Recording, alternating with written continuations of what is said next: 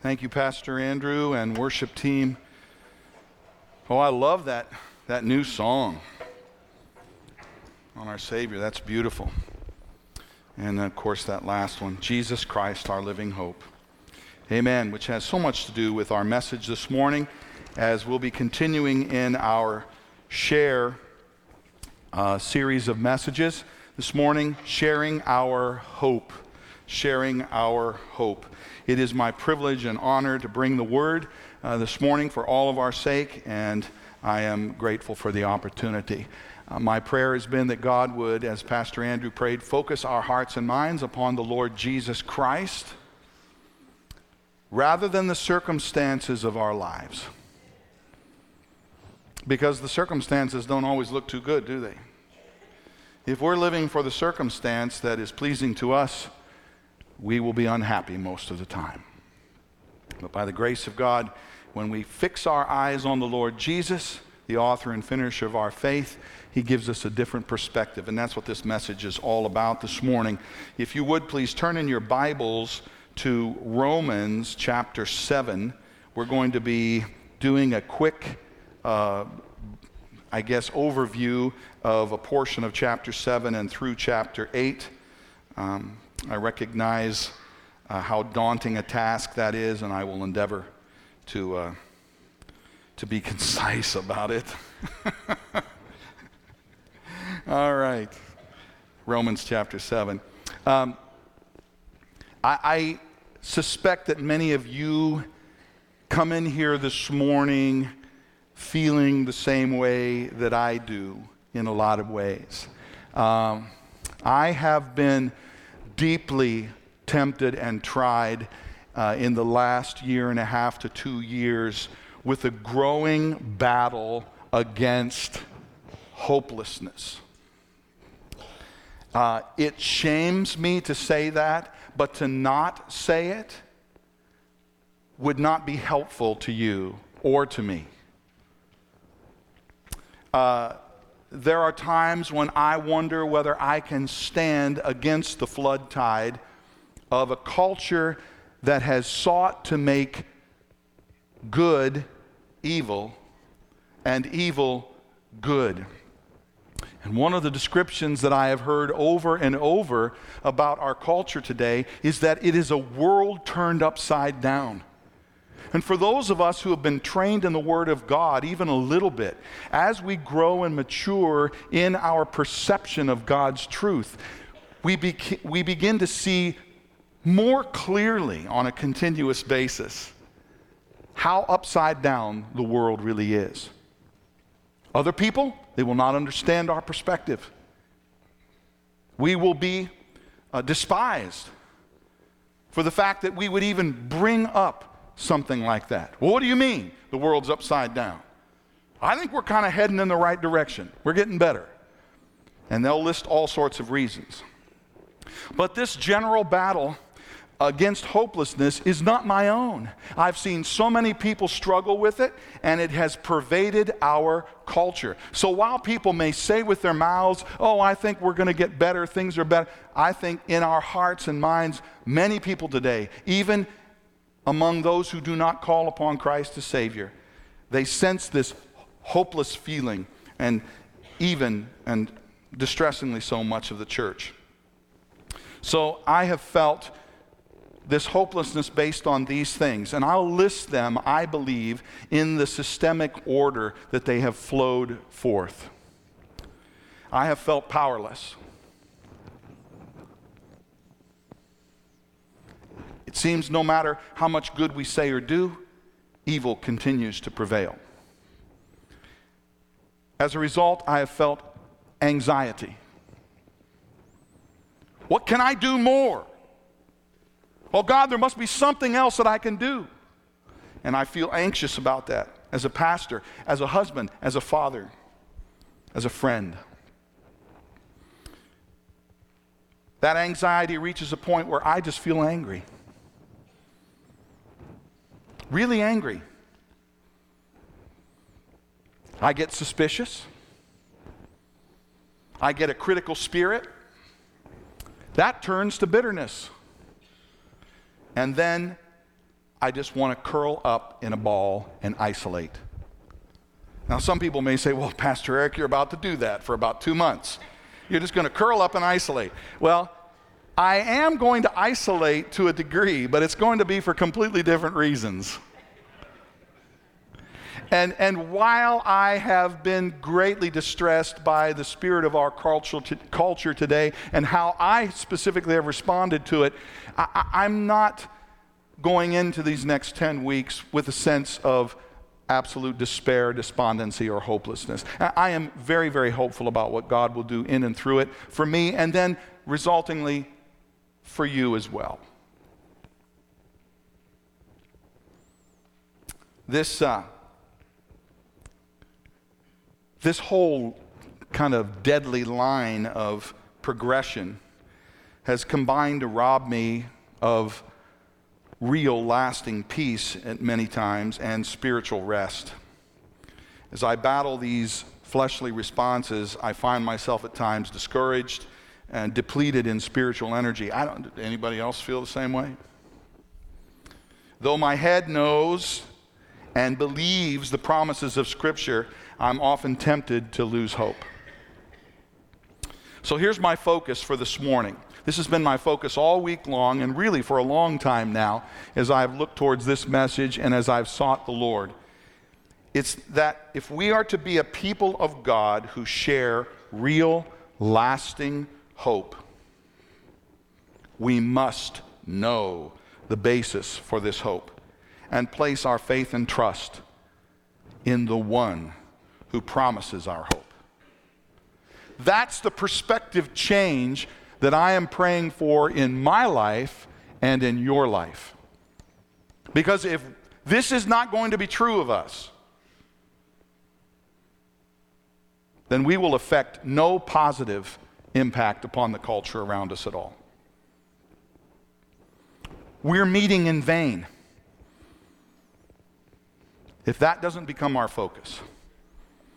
Hebrews 11:1 says this, "Now faith is the assurance of things hoped for," I'm reading from the ESV, "the conviction of things not seen." When we talk about hope, and Pastor Andrew prayed this, and I appreciated that prayer, we're not talking about something transient or I'm guessing, I sure hope that that this happens or this good happens. No, this is a firm conviction placed in the truth of God. Faith is the assurance or the substance of the things that we hope for, the conviction or the evidence of things not seen. Now, to live with real lasting hope, we cannot expect that anything of this world will be able to stand the test. That makes sense, doesn't it? Let's think about it logically. If we're seeking to do something eternal in our lives, how can we start with something that is mortal, fallen, that is decaying? We can't take material here from the dust of the earth to produce something eternal for us.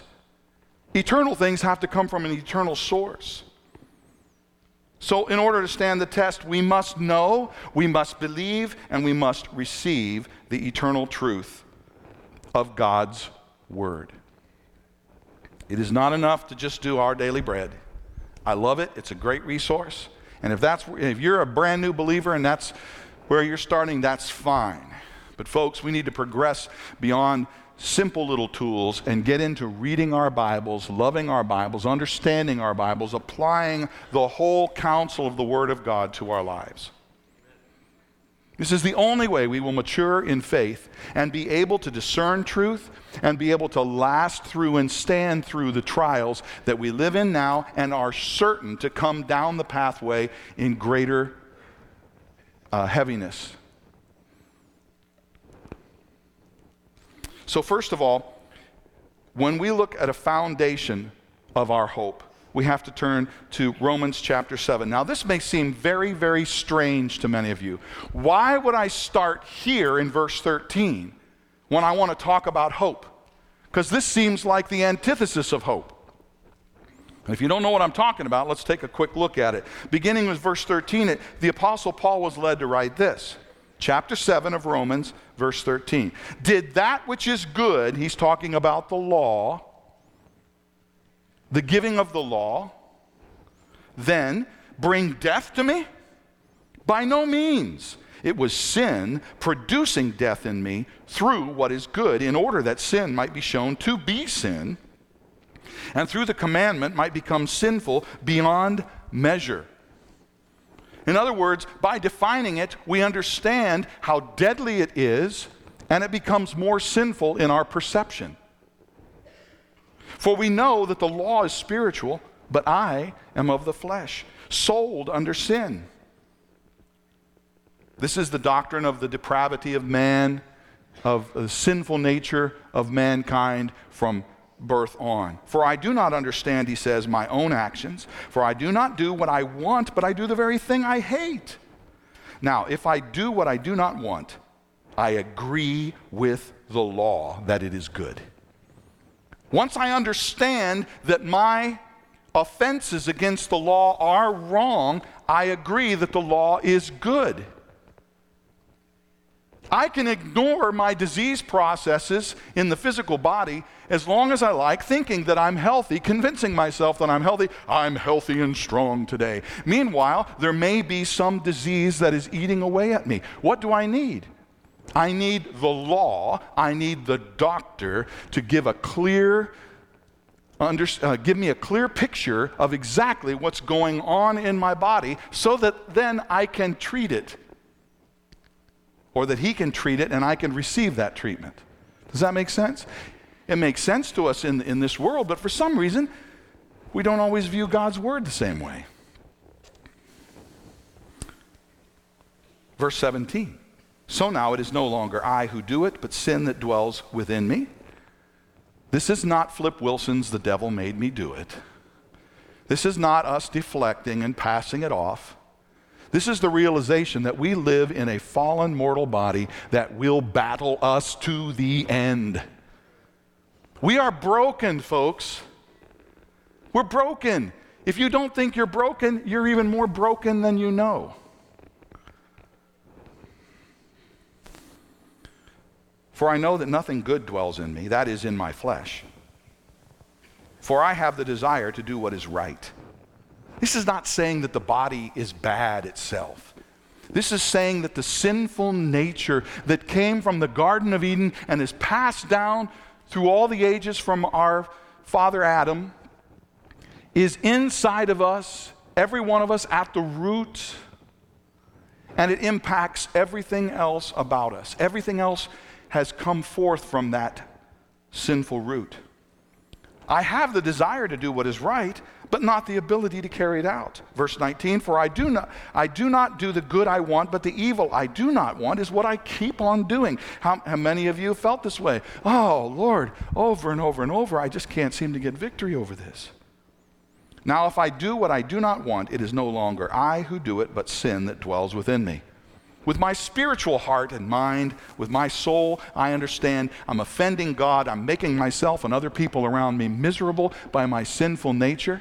And I don't want to do this, but my body keeps tempting me. I struggle against it. The flood tides of sin wash over me on a daily basis, and I have to be involved in mortal combat against it. Verse 21, so I find it to be a law that when I want to do right, evil lies close at hand. And you can be certain that that's true because you have an enemy who despises you. And he will do and say anything he can to influence you in such a way of taking advantage of your sinful fallen nature to shame you, to cause you to become bitter and isolate yourself, to stay out of fellowship with the body of Christ, to stop reading your Bible and praying. He will do whatever he can. Evil lies close at hand. 22, for I delight in the law of God in my inner being. But I see in my members another law waging war against the law of my mind, making me captive to the law of sin that dwells in my members. And then Paul cries out, and can you feel this, sense it in your spirit? Can you echo this call? wretched man, wretched woman that I am, who will deliver me from this body of death? Oh, God, help me. Have mercy on me, the ancients would pray. The breath prayer, God, have mercy on me, a sinner. Who will deliver me from this body of death? I'm so tired of this battle against the flesh. Thanks be to God, verse 25. Through Jesus Christ our Lord. So then I myself serve the law of God with my mind, but with my flesh I serve the law of sin. In other words, I'm entangled in this and I will never get completely free from it until I am free from the mortal body and with the Lord.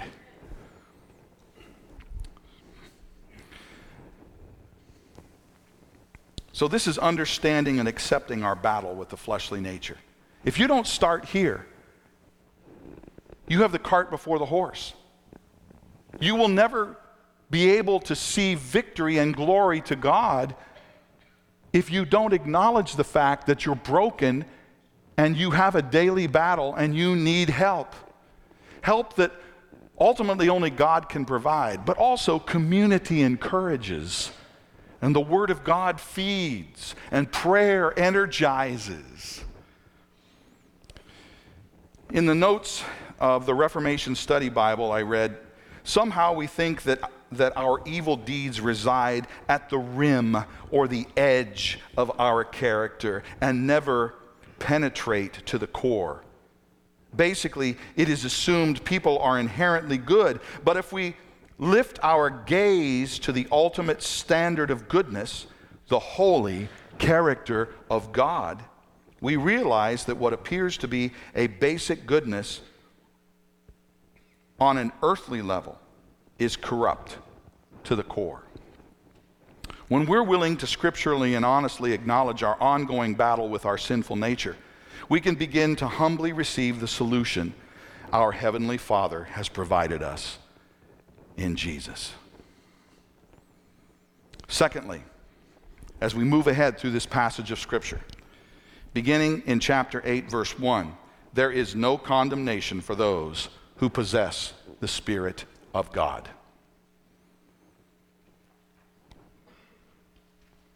There is no condemnation for those who possess the Spirit of God. Look at verse 1. There is therefore now no condemnation for those who are in Christ Jesus. For the law of the Spirit of life has set you free in Christ Jesus from the law of sin and death. You see the contrast there? The law of spirit and life against the law of sin and death. For God has done what the law, weakened by the flesh, could not do. In other words, God gave us the standard, but we're never able to fulfill it. There is no one righteous, no, not one. All have sinned and come short of the glory of God. God's holy standard is here. We fail at being able to reach it. So what did God do? He destroyed that power of sin by giving us His holy Son. By sending His own Son in the likeness of sinful flesh and for sin, He condemned sin in the flesh in order that the righteous requirement of the law might be fulfilled in us who walk not according to the flesh, but according to the Spirit. Now, this doesn't mean that we never sin, that we don't struggle against sin. We've already established that that's a fact for all of us. It was a fact for the Apostle Paul. So this is not saying that we can lose our salvation, or that if you struggle with sin at all on any level, that you're not really a believer. No, the Scripture is not teaching that. It's saying when we make a lifestyle of this, if we can go on and sin and live how we want to and live according to the flesh without any stop signs in front of us, without feeling convicted in our spirit, without being truly sad and broken on the inside, it's evidence that we are not in the Spirit. For those who live according to the flesh, verse 5, set their minds on the things of the flesh. But those who live according to the Spirit set their minds on the things of the Spirit. For to set the mind on the flesh is death, but to set the mind on the Spirit is life and peace. For the mind that is set on the flesh is hostile to God? Do you find yourself in a combative nature against God? Do you find yourself at your very root wanting to rebel against the truth of God? To find loopholes out of the truth of God?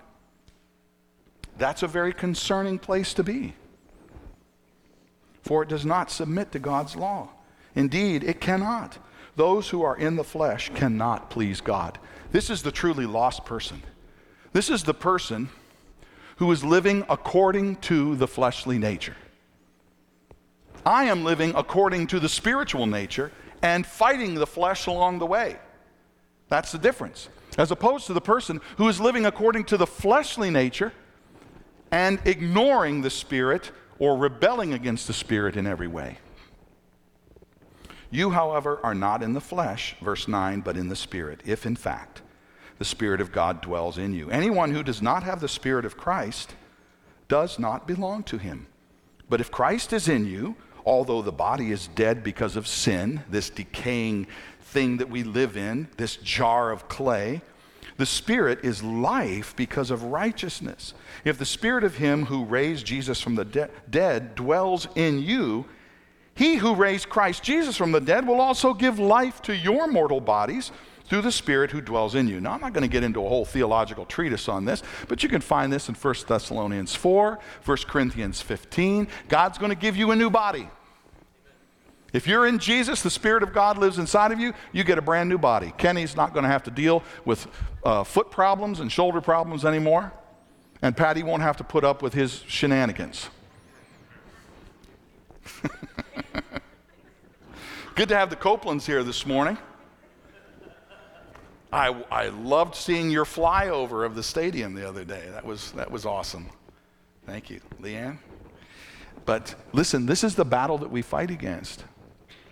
But oh my, what a promise there is coming for us. The personal possession of the indwelling Holy Spirit is the proof and power of God against the debilitating, disheartening nature of sin.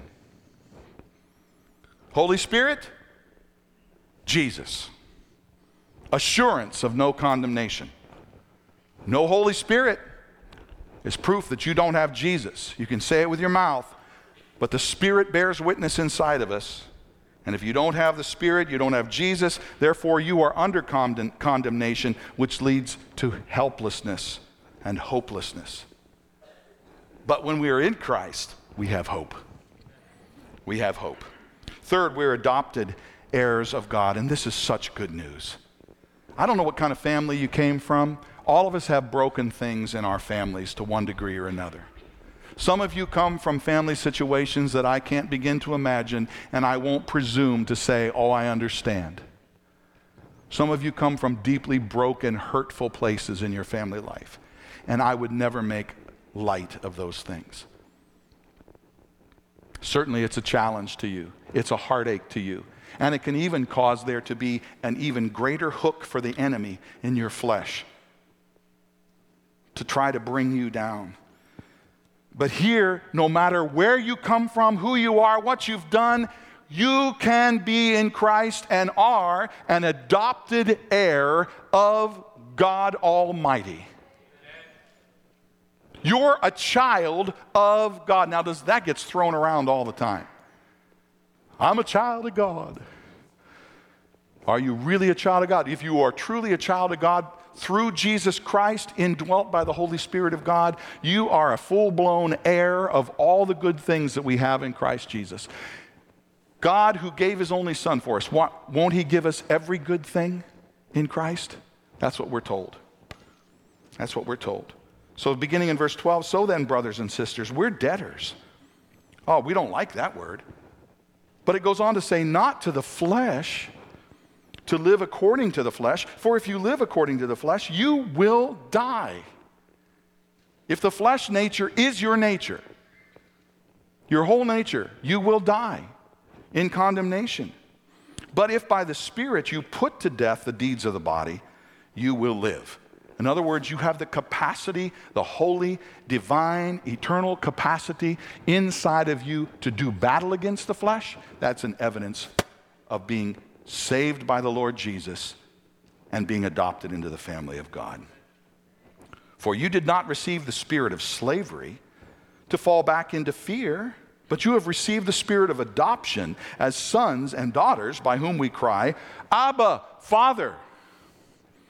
The Spirit himself bears witness with our spirit that we are children of God, and if children, then heirs, heirs of God and fellow heirs with Christ, provided we suffer with him in order that we may also be glorified with him. Now, the enemy will attack us at a psychological level in this area, and he is specialized in bringing all sorts of influences to do battle against your mind and to give you negative thought processes, depression, harmful thoughts towards self, and maybe others as well.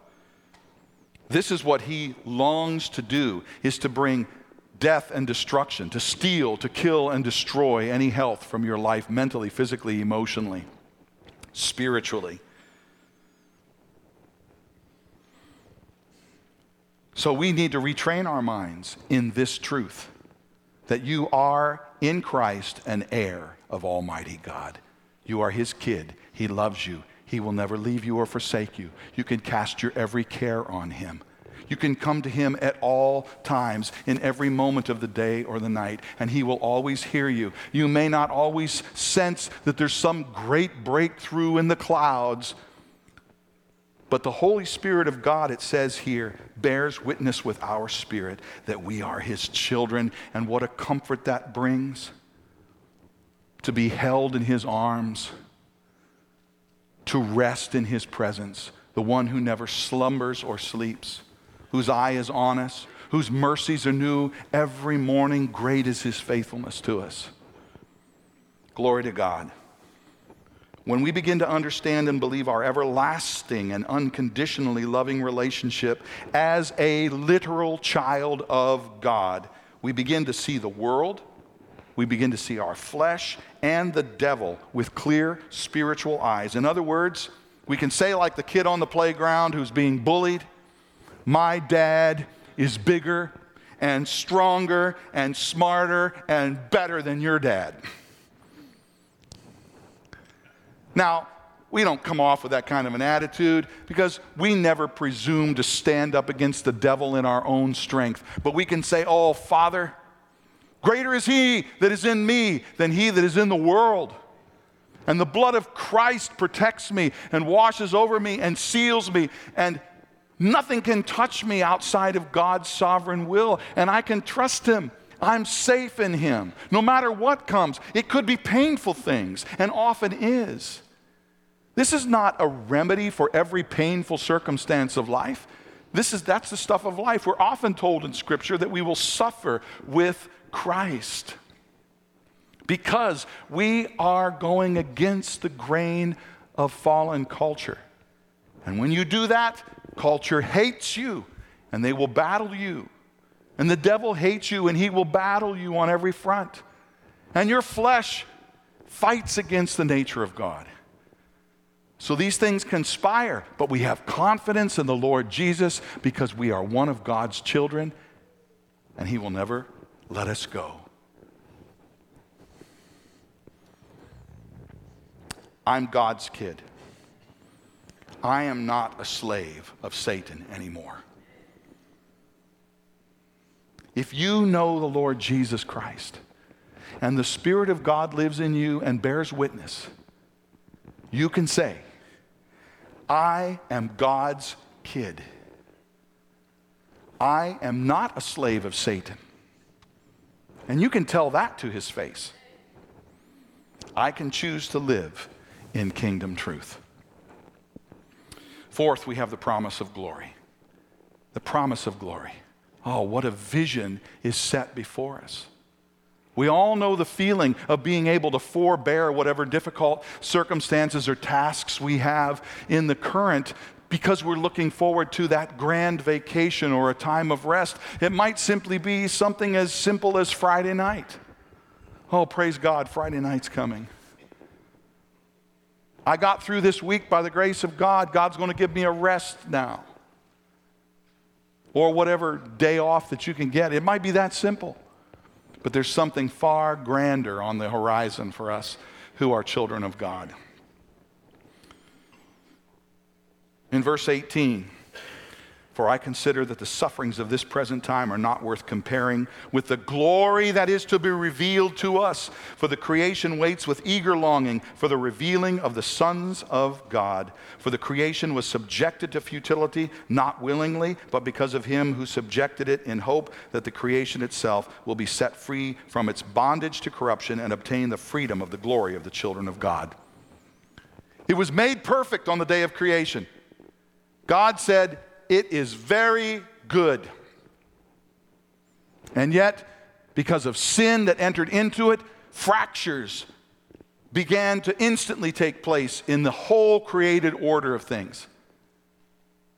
And if we don't understand that in the first 11 chapters of Genesis, then once again, we've got the cart before the horse. We're not understanding. Our worldview is skewed if we don't understand this. All of creation is broken. Why do we have these massive, terrible killer storms? Why do we have earthquakes? Why do we have floods like our dear brother Arup in India, who's asking for prayer for the churches in that area around Bangalore where he lives? Flooding, nature is just outside of its boundaries. Why? Because sin has corrupted all of creation. But one day it will be set free from its own bondage. God is doing all of this in us as his children of God, and he's going to do it and is doing it in creation as well. For we know that the whole creation, verse 22, has been groaning together in the pains of childbirth until now. And not only the creation, but we ourselves who have the first fruits of the Spirit, we groan inwardly as we wait eagerly for adoption as sons and daughters, the redemption of our bodies. I want this body to be redeemed. I'm tired of dragging around the ball and chain of my sinful flesh. For in this hope we were saved. Now, hope that is seen is not hope, for who hopes for what he sees? But if we hope for what we do not see, we wait for it with patience. That's the truth of Hebrews 11:1 that we talked about earlier. It's substantial, it's evidential. Likewise, in the same way, in other words, the Spirit helps us. Not just creation, but it helps us in our weaknesses. For we do not know what to pray for as we ought, but the Spirit himself intercedes for us with groanings too deep for words. Have you ever reached a point in your life where you're so broken, so dismayed, feel so hopeless and powerless that all you can do is sit before the Lord exhausted and you don't even know how to pray? But you turn your heart and your mind up and your soul up to the Lord. You just look to God. Just to look to God sometimes in faith. A look of faith, no matter how weak it may be, and we can sense the ministering Spirit of God coming to us and pouring a healing balm over our souls and giving us encouragement, and we get a peace that surpasses all human understanding. It makes no sense, and yet he gives it. And he who searches hearts, verse 27, knows what is the mind of the Spirit, because the Spirit intercedes for the saints according to the will of God. Not our will, his will. And we know that for those who love God, all things work together for good. And it goes on to say, for those who are called according to his purpose. You can't just say, oh, I want to be a Christian because all things are going to work out for good.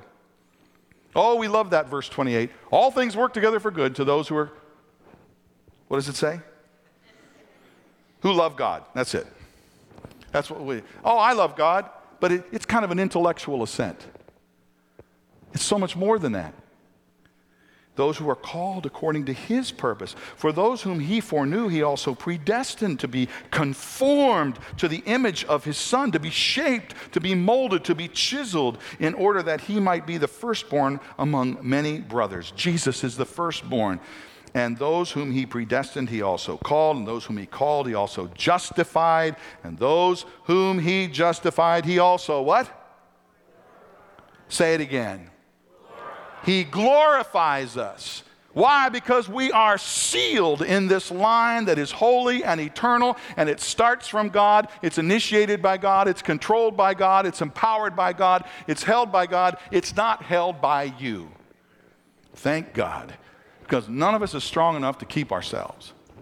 But God is more than powerful enough to hold his own children in security.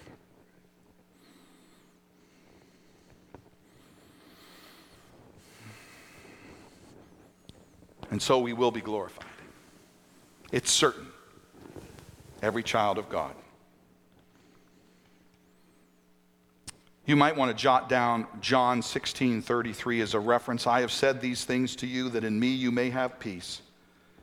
In the world you'll have tribulation. But take heart. I have overcome the world. Jot down Romans chapter 5, verses 3 through 5, and read those for yourself.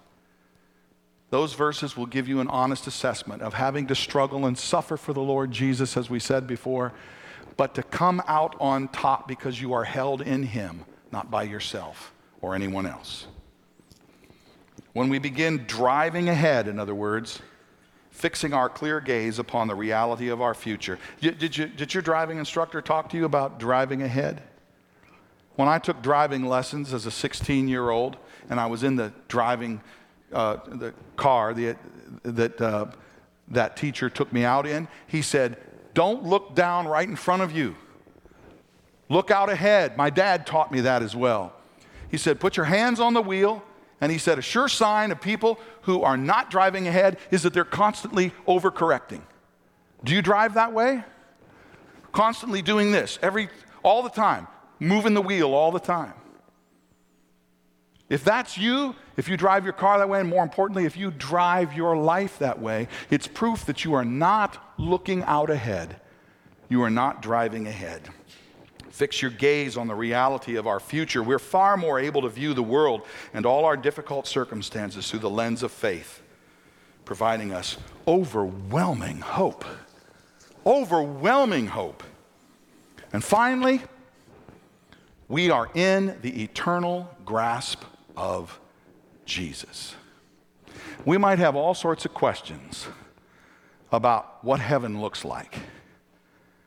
What's going to really happen in heaven? What am I going to do? Am I going to sit on hard church pews for eternity and sing hymns? Or is God going to make me an acolyte and I just light candles all the time? Or what's heaven going to look like? Is it going to be a really boring place? No. It's far, far more than that. To be in the eternal grasp of Jesus is to have assurance of something that is greater than anything our minds can begin to conceive. And it will be filled with eternal, holy activity where we never get tired. We never get discouraged. We are never without the proper resources for whatever task we are given. And we rejoice in it, and we fellowship, and we praise, and we know we are home. Romans 8:31-39. What then shall we say to these things? If God's for us, finish it. Who can be against us? If God is for you, who can be against you? He who did not spare his own son, but gave him up for us all, how will he not also with him graciously give us all things that we need? In other words, is inferred here. Who shall bring any charge against God's elect? It's God who justifies. Who's to condemn? Christ Jesus is the one who died. More than that, who was raised, who's at the right hand of God, who indeed is interceding for us. And Hebrews chapter 4 clearly tells us that. Who shall separate us from the love of Christ?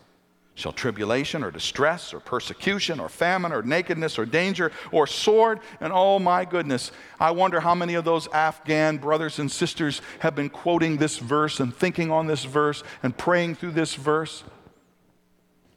As it is written, for your sake we're being killed all the day long. We're regarded as sheep to be slaughtered. No, in all these things we are more than conquerors through him who loved us.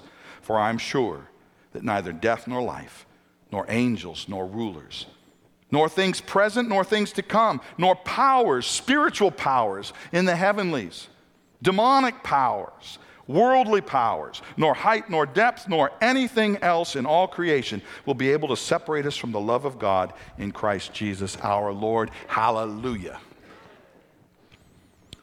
Foreknown, predestined, called, justified, and then glorified.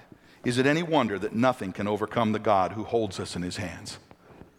Nothing and no one can separate you and me from his secure love. No politician, no president, no party platform, no plans of evil men, no pandemic.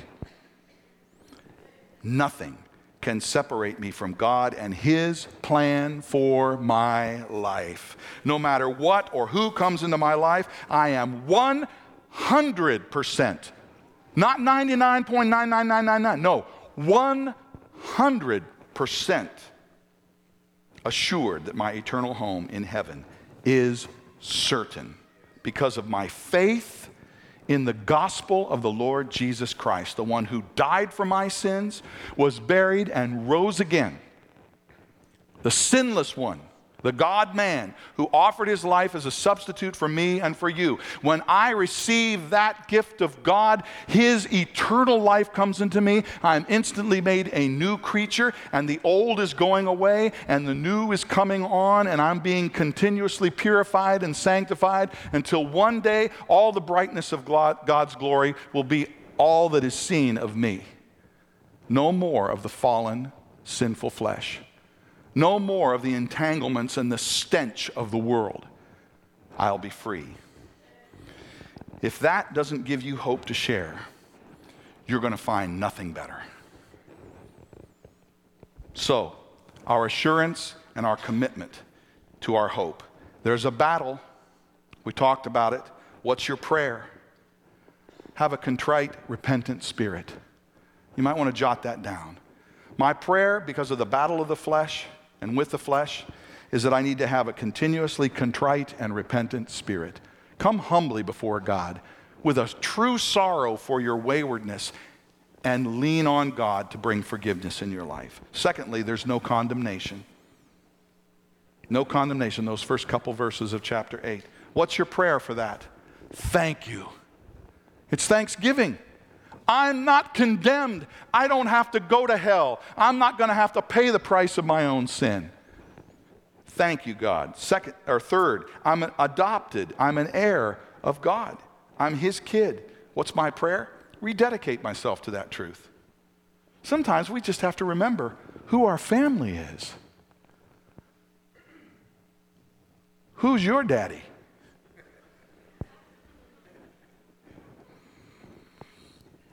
Glory. What's my prayer?